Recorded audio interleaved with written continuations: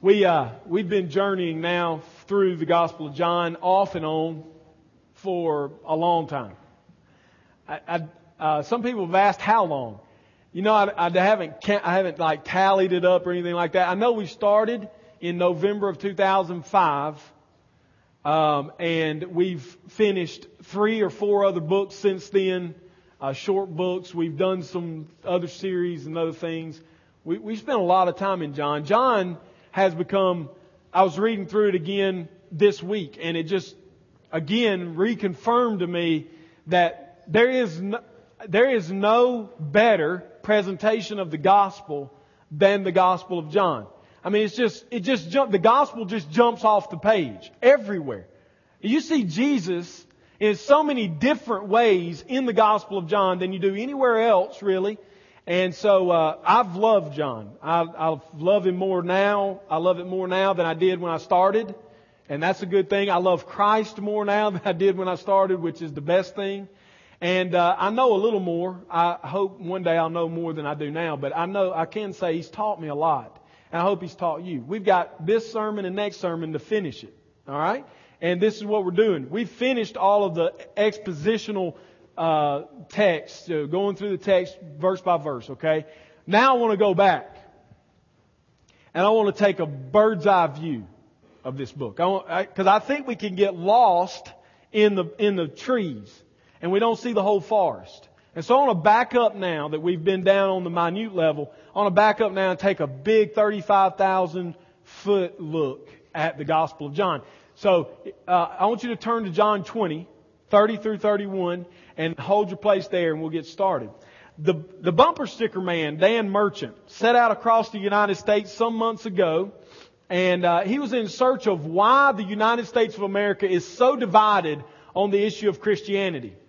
He documented his experience. He himself is a pastor in Portland, Oregon, and he documents his findings from street interviews with normal people, unprepared, just him walking around literally with a painter's suit on with bumper stickers all over it, of all different kinds of bumper stickers. Liberal, conservative, religious, non-religious, Christian, just a lot of different things.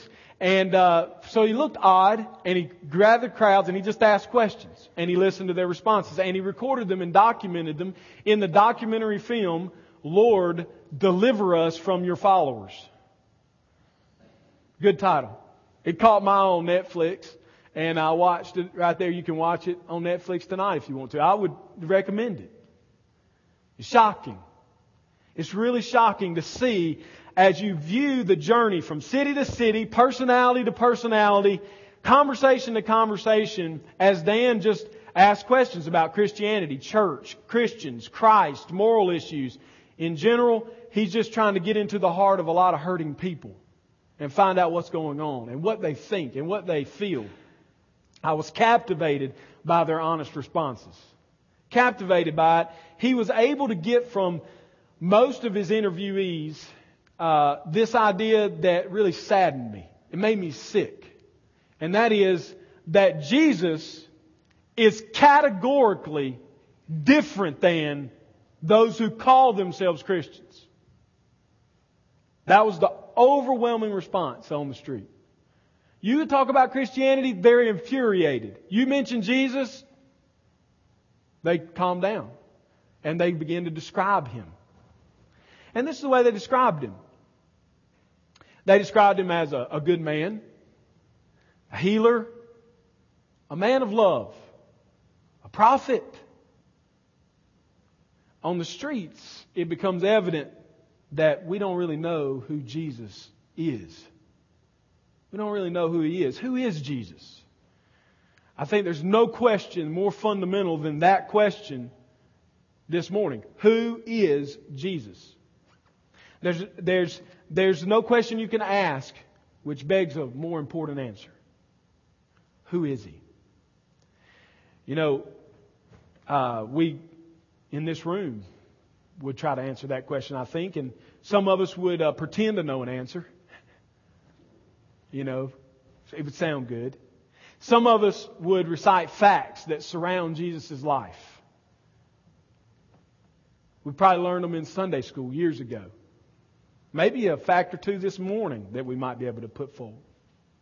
A few might, if asked privately, secretly, admit, I don't really know who Jesus is. I know a lot about Him, but I have no clue. You might admit that. But in the South, Jesus has become a great cultural icon. Hasn't He? He is as important in the South as apple pie, firecrackers on the 4th of July, and fried chicken. Put Him right up there with those things. Jesus. This is Jesus. To our world, to our culture, to our churches, to the people on the street. Everyone in this building has heard of Jesus. Stories about Jesus. You probably prayed to Jesus in hope that He would give you everything your heart desires. And then when you die, regardless of how you've lived your life, He's going to take you to go to heaven. Because you prayed a prayer. Let me tell you. Just to be honest, the cultural Jesus of the South has to die. He has to die. He is a God in our own making. Whenever your God agrees with everything that you personally believe, clue number one, you've made a God after your own image. If you're comfortable with Jesus all the time, He's your pal that goes to the drugstore with you, you need to ask the question, who is Jesus? Who is Jesus? We hear from the people on the street that He's good, that He's moral, that He's loving, merciful, generous. He's a prophet. This morning, I want to turn your eyes to the Word of God and see, who is this man, Jesus Christ? John 20, 30 through 31. John writes the purpose for his writing, the summation statement of His great gospel. Now Jesus did many other signs in the presence of the disciples which are not written in this book, but these are written so that you may believe that Jesus is the Christ, the Son of God, and that by believing in Him, you may have life in His name. When John was asked the question, who is Jesus? His answer is a resounding, He is God. And you must believe in Him to have life. The entire Gospel of John is written so that we might have this purpose accomplished.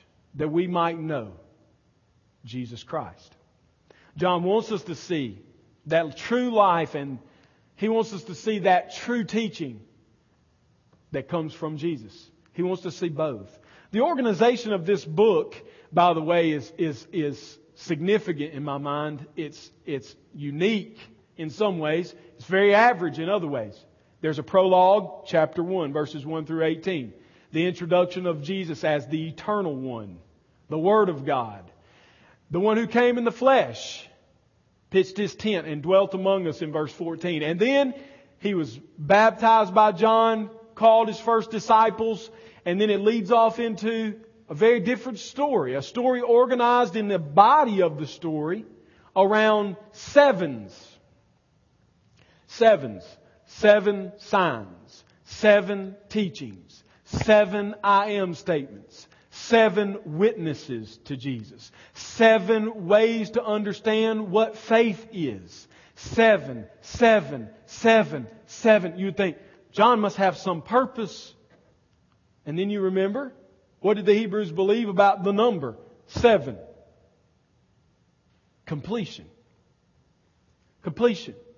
Even in the way he outlines his book, even the way he writes the information, he's telling you the covenant is complete in this man, Jesus Christ. You need to know Him. You don't need to know about Him. You need to know Him personally. And he kept driving the point home for us so we would get it, so we would understand it. He edited it in such a way that we couldn't miss it. And yet we miss it. We miss it. We don't see it often. He wrote these things that we might believe in Jesus. The Messiah, the God-man, the completer of the covenant, the one who in Him all the promises of God are yes and finished. That's why he wrote it. But who is Jesus? I mean, yet again, I've told you a bunch of facts. But that's not really how you need to know Him, is it? Only? You need facts, but you need more than facts. Who is He? Well, go with me for just a few minutes, and we're going to try to answer the question from John through the book. John chapter 8. Now turn to John 8. And this is going to be very different. If you're here Sunday after Sunday, we get in a passage, we stay there, we don't flip a lot of pages, we dig down deep. This is the bigger thing, so you're going to be flipping, turning. Okay? John 8, 48 through 59. Jesus is the great I am. That's the answer to the question. Who is Jesus? He is I am. And He says that in John 8, 48 through 59. The Jews answered Him. He's having this discussion with the Jewish leaders, with the people standing around. He's been at the feast of booths and he's come back from that. He said that He is the light of the world and He's the truth and the truth will set you free. He's given them this whole speech. And now He's in a debate with the Pharisees who claim to be children of Abraham, followers of God. And they've called Him a demon. A Samaritan possessed by a demon. Jesus. That's who they think He is. And now He's at the end of His discussion with them. Listen to what He says. The Jews answered Him, "Are we not right in saying that you are a Samaritan and have a demon?" Jesus answered, "I do not have a demon, but I honor my Father, and you dishonor me. Yet I do not seek my own glory. There is one who seeks it, and He is the judge. Truly, truly, I say to you, if anyone keeps my word, he will never see death." The Jews said to Him, "Now we know that you have a demon. Abraham died, as did the prophets, yet you say if anyone keeps my word, he will never taste death? Are you greater than our father Abraham, who died? And the prophets died. Who do you make yourself out to be?" Jesus answered, "If I glorify myself, my glory is nothing. It's my Father who glorifies me, of whom you say, He is our God. But you have not known Him. I know Him. If I were to say that I did not know Him, I would be a liar like you. But I do know Him, and I keep His word." I want to stop there. Kind of explodes the whole good guy thing, doesn't it? Jesus just looked at a bunch of people and called them a liar. Them's fighting words. He's not going to coddle your false perceptions of who He is. He's going to blow them up. He takes no prisoners. He's full head of steam, Jesus. Your father Abraham rejoiced that he would see my day. He saw it and he was glad. So the Jews said to Him, "You are not 50 years old, and have you seen Abraham?" Here it is. Jesus said to them, "Truly, truly, I say to you, before Abraham was, I am." So they picked up stones to stone Him. But He hid Himself and went out of the temple. Why would they pick up stones to stone Him? Because He didn't say He was a good person. He didn't claim to be a prophet. He said, "I am," which means I'm God. You may be sitting in these pews today and you think you can take Jesus on your terms. You're not God. You can't make up the terms of the engagement. He will engage you how He chooses, when He chooses, and it will be on His terms as the great I am. He is the great I am. Now that loses a little in translation for us through the time because I am, you're thinking, you English teachers are saying that's all out of whack because that's not even good English. I mean, okay, I am. Wow, wonderful. No, but there's a background. There's a history to this name, I am. I am is the name of God from which we get the word, the name, Yahweh. Jehovah. Yahweh. The covenant name of God is I am. Every time you see the name, I am, it is in reference to God as, signifying God as Redeemer, Savior, Covenant God, Promise Keeper. That's who He is.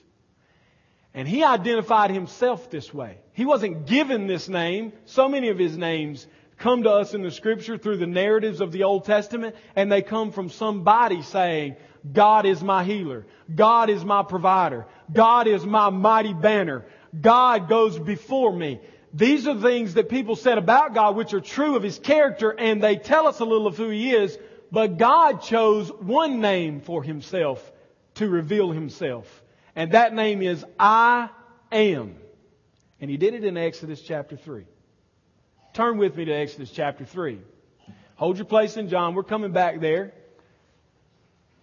Exodus chapter 3 for the background of who Jesus is and who He's claiming to be as I Am. Exodus 3, the famous story where Moses is in the wilderness tending the sheep of his father-in-law and hears the voice calling him. And he turns aside and says, I'm here. Having seen this bush burning but not being consumed, hearing his name called, he goes to the bush. And then in approaching the bush, out of the bush, comes a voice saying, stop and take your shoes off. You're on holy ground. I'm the God of your father, Abraham and Isaac and Jacob. He's come into, in a sense, a holy of holies experience. And Moses takes his sandals off and he stands before God. And they have a conversation. God gives him a job to do. Go into Egypt and tell Pharaoh to let my people go. The most powerful man in the world, you, the shepherds, go in there and tell him, stinking like sheep. We've talked with our God. He wants us to worship for 3 days in the wilderness. Let us go do it. Great plan, right? Good exit strategy. If you and I were planning the bust out, the breakout of, couple million people from a country whose leader has them enslaved to build great towers for his name. They're slaves in his land. They do his bidding. That's a great exit strategy, right? Just go in and say, hey, we're going to go worship for a little while out here in the desert. Don't watch. It'll take a while for us to get out of the country, but just turn a blind eye to it. We'll be back when God tells us to come back. I'm sure the most powerful man in the world says, oh, certainly, Moses. You being a shepherd, just shepherd the people on out. We'll do the work while you're gone. Not quite. And Moses knows it. He says, well, I'm not good at talking. You got the wrong guy. You didn't make me to be able to speak well. Yeah, well, okay. Since you want to use excuses, take Aaron with you. I made him eloquent of speech. He'll speak for you. You take the rod and go. Well, God, when I get there, they're going to want to know who told me to come. It's been hot in the desert. Maybe I'm crazy. Who should I tell them sent me? That's where I want to pick it up. Verse 13. Moses said to God, if I come to the people of Israel and I say to them, the God of your father has sent me to you, and they ask me, what is His name? What shall I say to them? God said to Moses, I am who I am. I be who I be. It's a better translation. I have always been, I am now, and I will always be. There's no shadow of turning. There's no changing. I am God.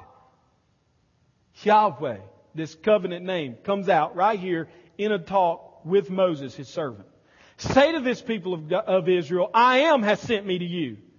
God also said to Moses, say to this people of Israel, this is the connection with redemption.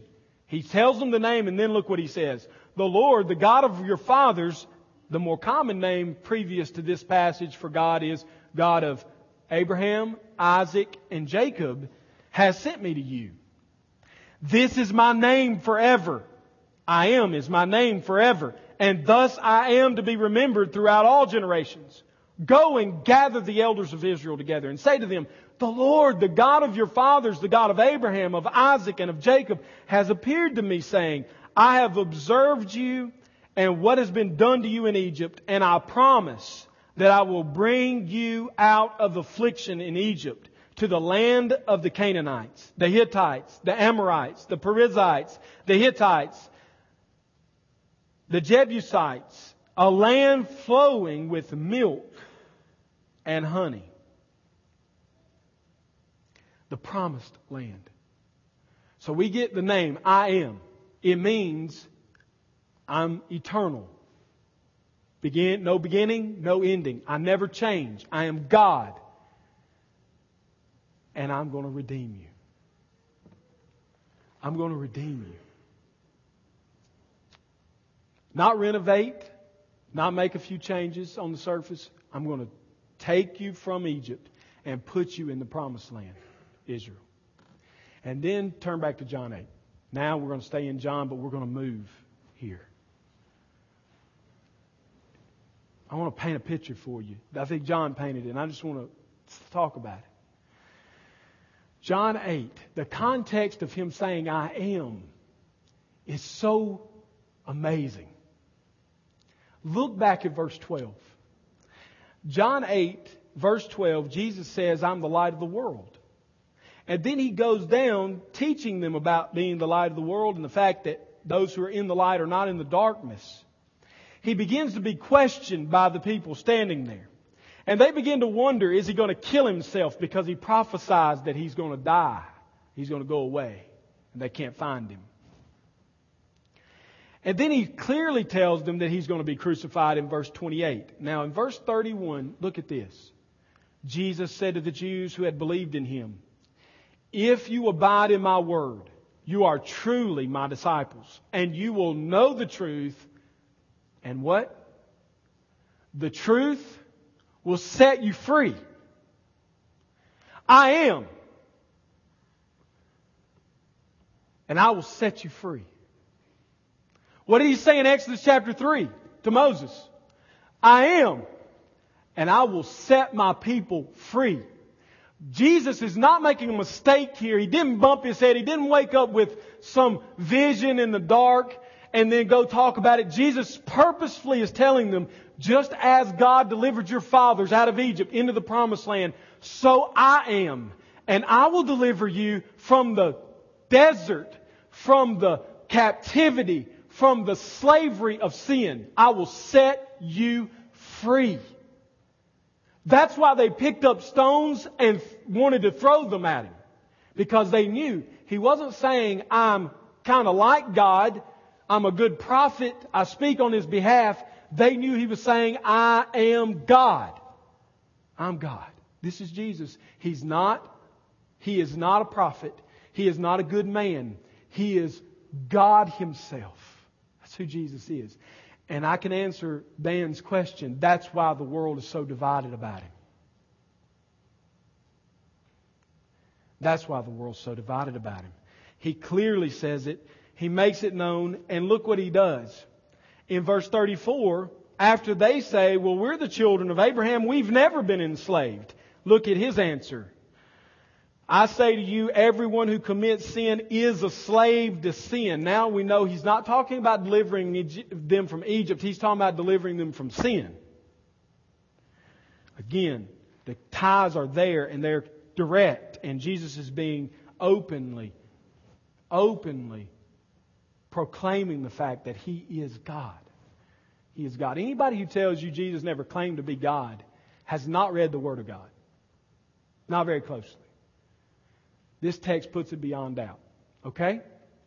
Still, you look at me and say, okay, so He's the great I am, and He delivers us from our sin, and so, great. Wonderful. But some of you, sadly, don't even know you're still in your sin. You have had an experience of some kind. You've been convinced by a family member, a pastor, yourself.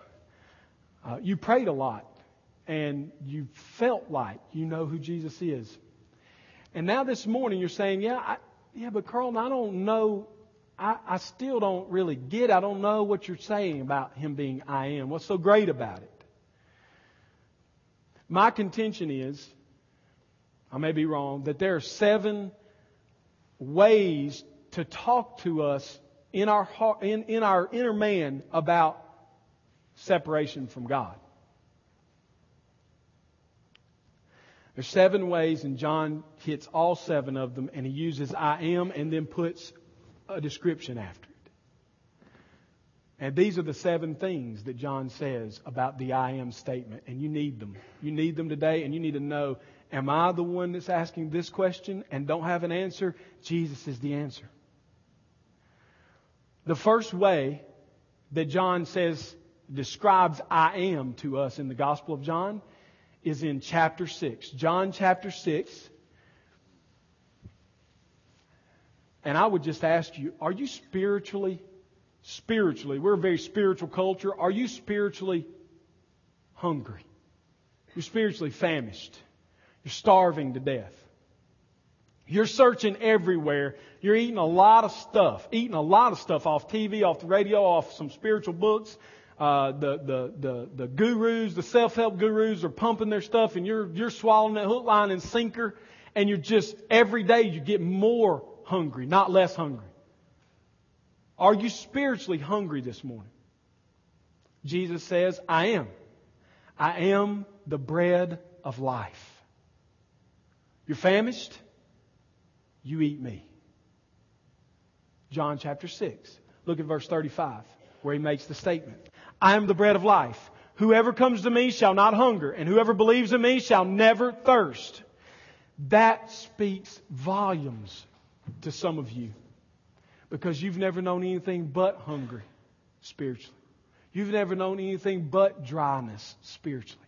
You've sat around for hours and days and months and now years wondering, was there any spiritual component to life at all? Because you've tried everything and come back wanting more. And Jesus is dealing with people that are in the same boat as you in this text. They've tried Judaism. They've kept the law best they could. They've listened to good teaching. They've heard all the other Roman ideas most likely.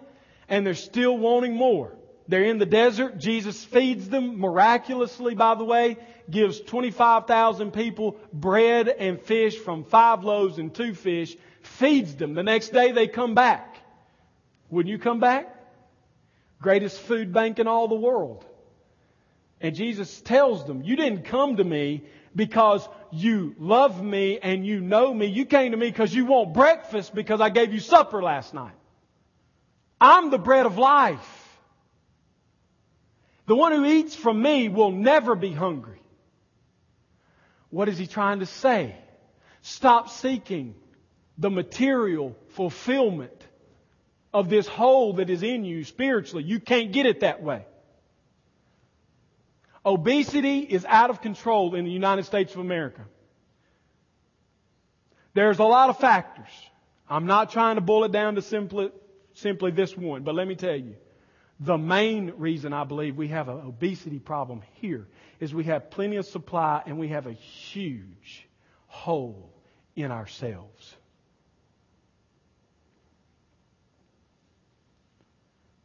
You say, well, people are not whole in other countries. You're right, and they just don't have any food to eat. So they're hungry, spiritually and physically. But some of you have been feeding yourself physically to try to salve the hurt that is spiritual, just like these people in the wilderness. And Jesus would say, you can't do it that way. I am the bread of life. You want that hole filled? You want that hunger satisfied? You have to eat my flesh. You have to eat me. You have to ingest who I am completely, utterly, on a molecular level.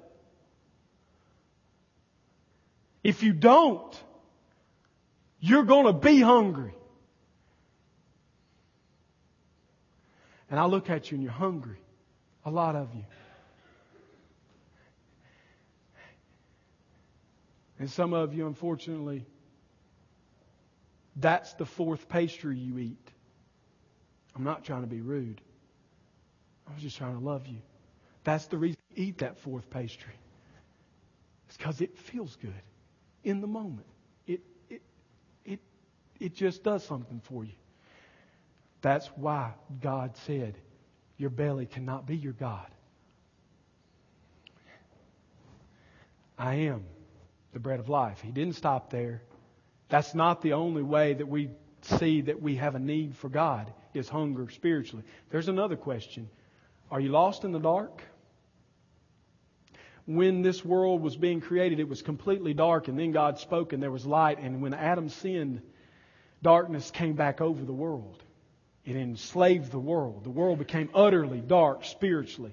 And some of you are groping in the darkness. John chapter 8, Jesus answers that for you. John 8 verse 12, I am the light. I am the light of the world. Whoever follows me will not walk in darkness, but will have the light of life. I believe it's instinctive for humans, and you all know this if you raise children, to be afraid of the dark. We hate the dark. Don't you hate the dark? I mean, as you get older, you can use the dark to your advantage. But if you and I are walking down the streets at Noble Street and it's pitch dark, instinctively we know this isn't a good situation. And God's wired us in this way. There's a real connection between these things, I think. Because we know it's out of place. It's not right. When we get to the eternal home where we are going, the new world, there will be no night. There will be no darkness. Why? Because darkness spiritually exists in this world, and God will eradicate it finally, completely, visibly. He will sign the warrant over it. It's done. I am the light of the world. Some of you are in such darkness right now spiritually. You're playing with witchcraft, and you call it a 1-900 number, where you're trying to get the future. It's cards, it's boards. You think it's a game. You think it's fun. Some of you are in darkness. And that's the darkness of materialism. You're so wrapped up on who you are, what you have, what you can achieve. You keep bumping your head against that wall of darkness. And Jesus says, I'm the light of the world. You can't see it, but when He turns the light on Himself, when He comes in the room, He lights it up. Previously in John chapter 3, we're told that you don't have to go there. Jesus is telling Nicodemus, the world hates the light, and they run like cockroaches when I come because they hate the light. Do you get real uneasy when the conversation turns spiritual and goes to Jesus? You're okay as long as it's not about Jesus. But when it comes to Jesus and there's this presence of His presence there, you get real uneasy. On these interviews on the street, you'll watch it. People get real uneasy when Dan pushes them about Christ. They start just backpedaling. You know, hey, Jesus is a good person. He's great. Yeah, let's move on. Hurry up. Right? They're scared of Him because they live in darkness. They love the darkness. They hate the light. And when He comes, He turns the light on. Turns the light on. I'm the light of the world. That's not the only way. Are you seeking security and shelter? Security, shelter, basic needs. Everybody around the world is seeking security and shelter.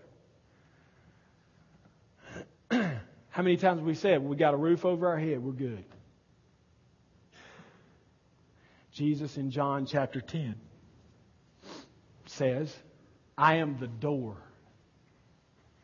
I'm the door to the sheepfold.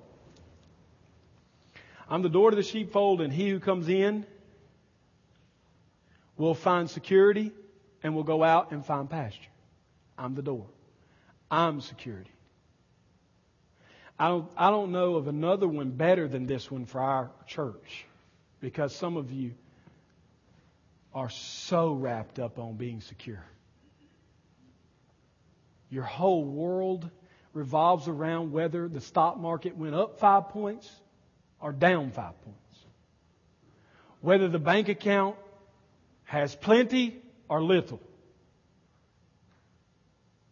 And that's the checking account, because we're not even talking about the savings account, because we have multiple savings accounts for a rainy day.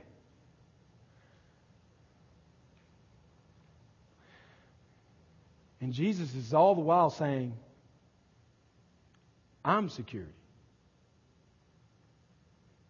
I was talking with someone this week who was fussing because, I clearly don't have sense enough to have enough life insurance for my family. I have life insurance. I don't need the lecture. Please do not send the salesman to my home. I've heard it all.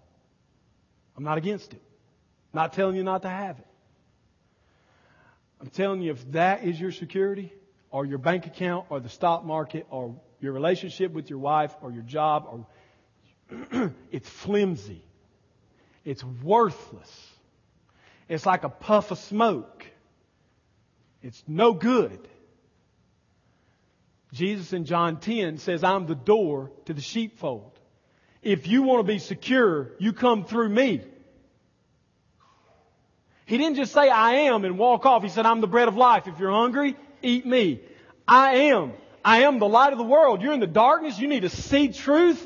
Look to me. I'm the truth. You're in the world wandering, looking for security. There is none out there, only inside me. Come through the door. I am the door. Come through me. There's no side doors. There's no ladders to climb over and in. There's no alternate routes. There's one way. I am the door. And He answers the question that ultimately is in people's hearts naturally. Why am I saying naturally? Because I think God put them there. I am not saying it is wrong to want to eat. I'm saying it's wrong to make eating the replacement for our God, Jesus Christ. I'm not saying it's wrong. Neither does the Bible say it's wrong to search for light in darkness. That's for sure. I'm not saying, please don't hear me saying, go live on a street corner. Anything you own is a sin. No. The people in the Bible own things. That's not the point. The point is that your security? And if it is, then give it away, sell it, do whatever you got to do to get out of it. It's that important, because if that's your security, you can't have security. And these are basic questions. Shelter's a basic need that God gave His people to point them to their inadequacy and their need for something much bigger. Are you seeking protection? Seeking protection. I get this one a lot. We're going to have Lord willing, we're going to have a baby between now and July 27th. And Amy's grandma's coming to stay with us. I love Granny. I love her. She's all about protection. She wants us to live in a bubble in some ways. You know, I'm down in the yard talking to the neighbor. The kids are riding the bike. It's not close enough. You know, I need to be closer. It's all about security. It's all about protection. It's all about not something bad not happening. And you live that way in life. You're seeking security and protection and safety. Jesus answers it. He says, I am the good shepherd. He says it in John chapter 10. I'm the good shepherd. In John 10, here in verse 11 through 14, He says, I am the good shepherd. The good shepherd lays down his life for the sheep. He who is a hired hand and not a shepherd, who does not own the sheep, sees the wolf coming, leaves the sheep and flees, and the wolf snatches them and scatters them. He flees because he is a hired hand and cares nothing for the sheep. I am the good shepherd. I know my own, and my own know me, just as the Father knows me, and I know the Father, and I lay down my life for the sheep. Some of you, as I'm preaching, you have not connected with any of these previous questions until I got to this one, and now all of a sudden you said, dude, I'm facing cancer. I got some tests looming, and I don't know what the answer is going to be. You're in the throes of life. You've lost jobs. You've had your marriage on the rocks. God has put you in all number of circumstances to show you are not secure, and you can't make yourself secure. And then Jesus answers the question. You want security? I'm the good shepherd. The wolves are at the door. You need to get behind me. You're under attack. I'm the only one who can defend you. You're defenseless without me. Are you seeking security? Are you seeking protection? Jesus is the answer spiritually. You can't know the satisfaction of real security unless you know Him. Are you seeking eternal life? Some in the Bible were. Some in here are. And they're looking for it in all manner of ways. The Secret hit all-time highs a few years ago. You might remember it was on Oprah, and all these gurus wrote these chapters about eternal life and how to get it and how to plug yourself into energy and all these wonderful things. They were looking for eternal life, and millions bought it. Hook, line, and sinker. Went to conferences only to find out that they were all a bunch of sham artists. Matter of fact, one of them in the deserts of Arizona killed 4 people because of his connecting with the juices of life. And he's on trial now for murder, and right he should be. And you think, those people are crazy. I would never do anything like that. You would if you're really looking for eternal life and can't find it. Don't ever look down your nose at somebody who's seeking the answer to eternal life. Don't ever play them off like a fool. They get it. They may not know where it comes from. They may not have the answers, but they understand this life's coming to an end real fast, and if this is it, I'm in trouble. I need an answer. And Jesus answers it in chapter 11 of John. He says, I am, verse 25, the resurrection and the life. Whoever believes in me, though he die, yet shall he live. And everyone who lives and believes in me shall never die.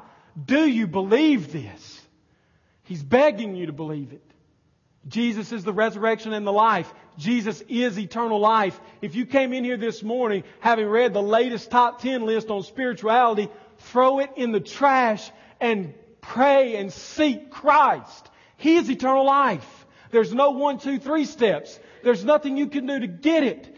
He is it. And you will have Him on His terms, or you'll continue your search fruitlessly. He's not going to change to meet you. He is I am. Every one of these statements starts with I am. It's the statement of being. He is not going to change. That means He won't let you down when you believe in Him. It also means He will not change so that you will believe in Him. He is God. That's who He is. I am the resurrection and life. Are you seeking a way to God? Some of you say, I'm seeking eternal life. I'm kind of hungry. I need security, but I just don't know how to get to God. Jesus answers that. John chapter 14, verse 6. I am the way. I am the truth.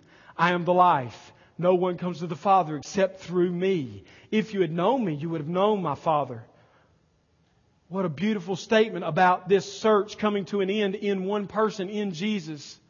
I am the way. Not a way, the way. I am the life. Not a life, the life. I am the truth. Not one of many truths. I am the only truth. And so some of you, as you sit here, you say, I'm looking for God, Carl, and I just can't find Him. You're like that 70s play, Godot. And you're sitting under the tree, and God ain't showing up. He's there. He's real. He's the I am. He's the way. He's the truth. He's the life. He's Jesus Christ. There's no other way. There's no other way. Finally, in this book, he portrays himself as the I am. And he would say, are you seeking belonging? You want purpose. Well, we know Americans do. Because you can write a book about the purpose life and sell 40-something million copies of it. Or whatever the number is. I'm not bashing it. I'm just saying it's obvious people are hungry for it. They're looking for purpose. I don't have to ask you if you want to belong. You join this church. And some of you, that's exactly why you join it, because you need to be belonging to something.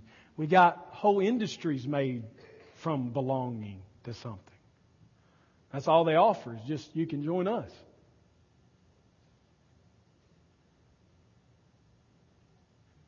It's a basic desire in the heart of man to belong, to have purpose. Jesus answers it. In John 15, in a most beautiful way. And John saved this one for the end. I think for good reason. All those others are wonderful and they're famous and they're on books and plaques and songs and this one's not so much. And yet I think it's the most beautiful of all the pictures. Jesus says, I am. I'm God. The vine. The true vine. Look what he says. I am the true vine. My Father is the vine dresser. Every branch in me that does not bear fruit, He takes it away. Every branch that does bear fruit, He prunes that it may bear more fruit. Already you are clean because of the word that I spoke to you. Abide in me, and I in you.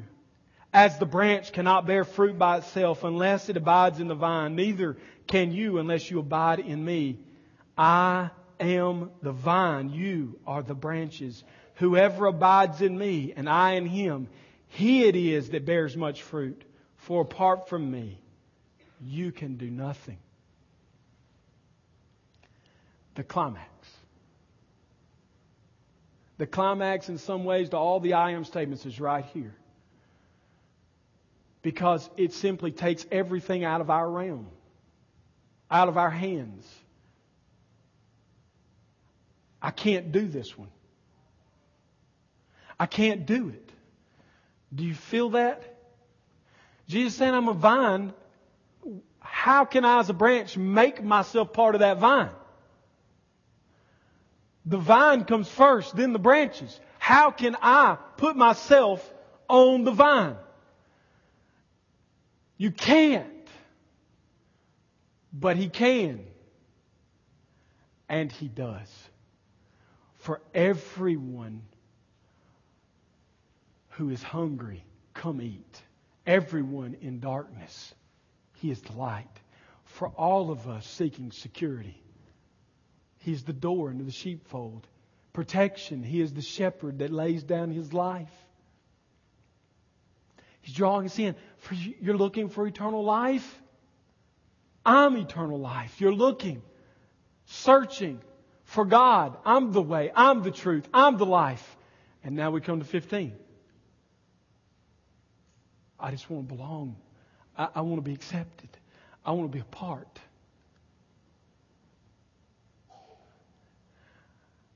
I'm the vine. You're a branch. Just like the vine makes the branch produce fruit, I will make you produce fruit. Just like when the vine gets down on the ground, someone picks it up, cleans it off so that it may bear fruit. My Father's faithful. He will do it. You want to be a part of anything, something, you want purpose, however you want to phrase it, it's Christ. There's no plea for you to come join this church at this moment. Nor is there a plea that you make some outward move. The fact is, outwardly you can do nothing to make these I am statements apply into your life. God must do it. And because He must do it, He makes it clear. He makes it clear in His Word. What we then are to do in a moment like this, when we've had Christ presented to us. What, Carlton, do I do? Turn to John chapter 1. And we're going to close right here. And we're going to sing one song in closing.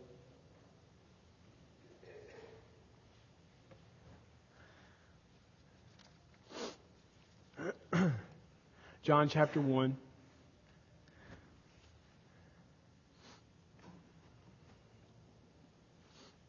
Begin in verse 11.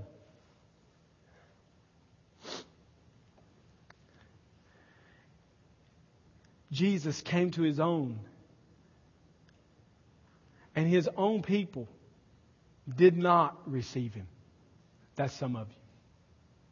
He's here. He's here through His Word powerfully. And for some of you, you're going to again say, that's okay, I'll pass. Yep. So then He continues. But to all who did receive Him, to them He gave the right to become sons of God. That's in the vine. He put them in the vine. Who were born not of blood, nor of the will of the flesh, nor of the will of man, but of God. What do I do? Cry out to the vine dresser. Cry out to the one who built the sheepfold. Cry out to the one who cut the door, who hewn out the door into that sheepfold. Cry out to the one who sent the shepherd. Cry out to the one who holds the supply of eternal bread of life. Cry out to Him and just beg and plead. Oh God, make me alive.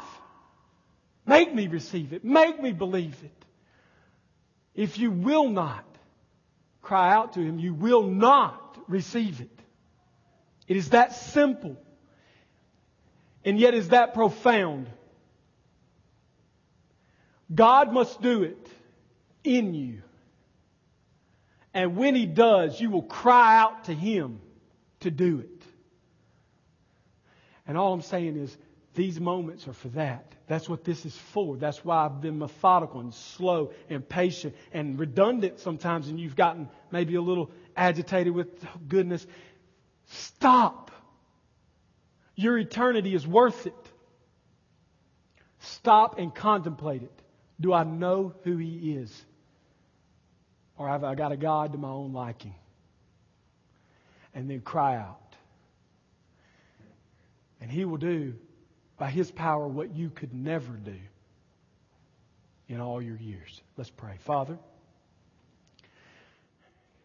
we are.